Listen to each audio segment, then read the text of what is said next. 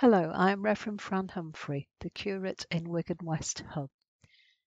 Today is Saturday the 17th of April, and we are continuing our readings about God's power. We are reflecting on a passage from the book of Numbers. It is from chapter 17, and I'm reading verses 1 to 11 from the New Revised Standard Version. The budding of Aaron's rod. The Lord spoke to Moses, saying, "Speak to the Israelites, and get 12 staffs from them, one for each ancestral house, from all the leaders of their ancestral houses. Write each man's name on his staff, and write Aaron's name on the staff of Levi, for there shall be one staff for the head of each ancestral house. Place them in the tent of meeting before the covenant, where I meet with you. And the staff of the man whom I choose shall sprout. Thus I will put a stop to the complaints of the Israelites that they continually make against you."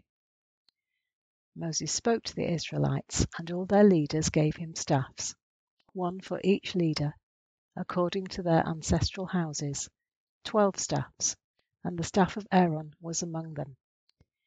So Moses placed the staffs before the Lord in the tent of the covenant. When Moses went into the tent of the covenant on the next day, the staff of Aaron for the house of Levi had sprouted. It put forth buds, produced blossoms, and bore ripe almonds.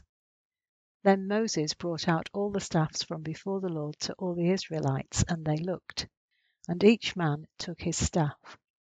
And the Lord said to Moses, "Put back the staff of Aaron before the covenant, to be kept as a warning to the rebels, so that you may make an end of their complaints against me, or else they will die." Moses did so. Just as the Lord commanded him, so he did. Moses and Aaron had led the Israelites out of slavery in Egypt, and the events in the passage that I have just read took place during the 40 years that they were wandering in the wilderness, before they entered the promised land. This was a period during which the Israelites often complained about Moses and Aaron's leadership. One such challenge had just taken place. Some of the leaders of the tribe of Reuben had led an uprising of 250 leaders of the Israelite assembly, challenging Moses and Aaron's authority to lead the people. They had said, "You have gone too far. All the congregation are holy, every one of them, and the Lord is among them. So why then do you exalt yourselves above the assembly of the Lord?" Numbers 16, verse 3. The uprising failed, but it was swiftly followed by a challenge from Korah, a leader of one of the other families of Aaron's tribe, the tribe of Levi. Why should Aaron be the priest? Why not one of the other leaders? The previous uprising had ended in bloodshed. Moses and Aaron did not want there to be further loss of life. Even though the people had turned against them, they interceded humbly before God on their behalf. They showed faithfulness to their calling as shepherds of Israel, to stand in the breach when the flock was in danger. The Lord responded to their prayers for mercy graciously. He instructed Moses to collect the rods, the ceremonial staffs carried by each of the leaders of the ancestral tribes. He directed that each staff should have the name of the leader written on it, so that there could be no dispute afterwards about who they belonged to, and that, for the one from the house of Levi, Aaron's name should be written on the staff. As ceremonial staffs, these were symbols of authority that would have been carried by the leaders. They may well have been very old, and the wood would have been dead and dried out. The leaders were told in advance that the staff of the person whom God chose as priest would sprout. This meant that there could be no doubt, after the event, that God had appointed this person. The staffs were placed overnight in the tent of meeting, the place where Moses met with God. The next morning, when Moses brought them out, each of the leaders claimed the staff with his name on it. Aaron's staff had miraculously sprouted, so it was clear to all that no one had slipped in during the night and substituted a newly cut branch from a nearby almond tree. No ordinary branch could have buds, blossoms, and almonds all at the same time.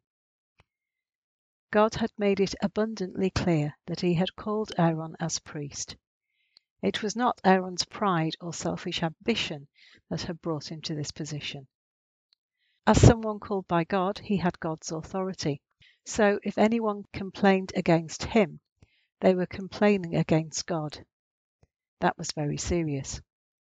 Rebellion against God led to death. I think it is important to see that Moses did not try to settle this dispute himself on his own authority. He knew that would not convince the complainers. So he laid the situation before God and left it with him. God provided the miracle, a demonstration of his power that was not just for a moment in time. Aaron's staff was kept in the tent of meeting as a testimony, a witness, a warning to would-be rebels. This tells us that the visual evidence of the miracle must have lasted for some time. The buds, blossoms, and almonds remained on the staff. Fruitfulness is a way of showing that a person has been called by God into a particular ministry. We cannot bear fruit by ourselves, so if we are just driven by pride and ambition, we will fail, just as the staffs of the Israelite leaders, who wanted priestly authority for themselves, remained dead and bare. Jesus tells us this clearly when he talks about the true vine in John chapter 15. Abide in me, as I abide in you. Just as the branch cannot bear fruit by itself unless it abides in the vine, neither can you unless you abide in me. I am the vine, you are the branches. Those who abide in me and I in them bear much fruit, because apart from me you can do nothing. John chapter 15, verses 4 to 5. Just as the buds, blossoms, and almonds remained on Aaron's staff, Jesus says, if you abide in me, and my words abide in you, ask for whatever you wish, and it will be done for you. My Father is glorified by this, that you bear much fruit and be my disciples. John chapter 15, verses 7 to 8.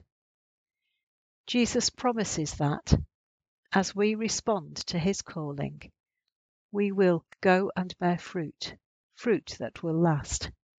John chapter 15, verse 16. Here in Church Wigan, it is exciting that we are seeing God calling many people as leaders in our communities, in a wide variety of contexts. Let us pray that we will recognise his calling on people's lives through the fruitfulness of their ministries, and that we will be united in supporting those whom God has called, that they may flourish and thrive. Amen. And finally, as our Saviour has taught us, so we pray. Our Father in heaven, hallowed be your name. Your kingdom come. Your will be done on earth as in heaven. Give us today our daily bread. Forgive us our sins, as we forgive those who sin against us. Lead us not into temptation, but deliver us from evil. For the kingdom, the power, and the glory are yours, now and forever. Amen.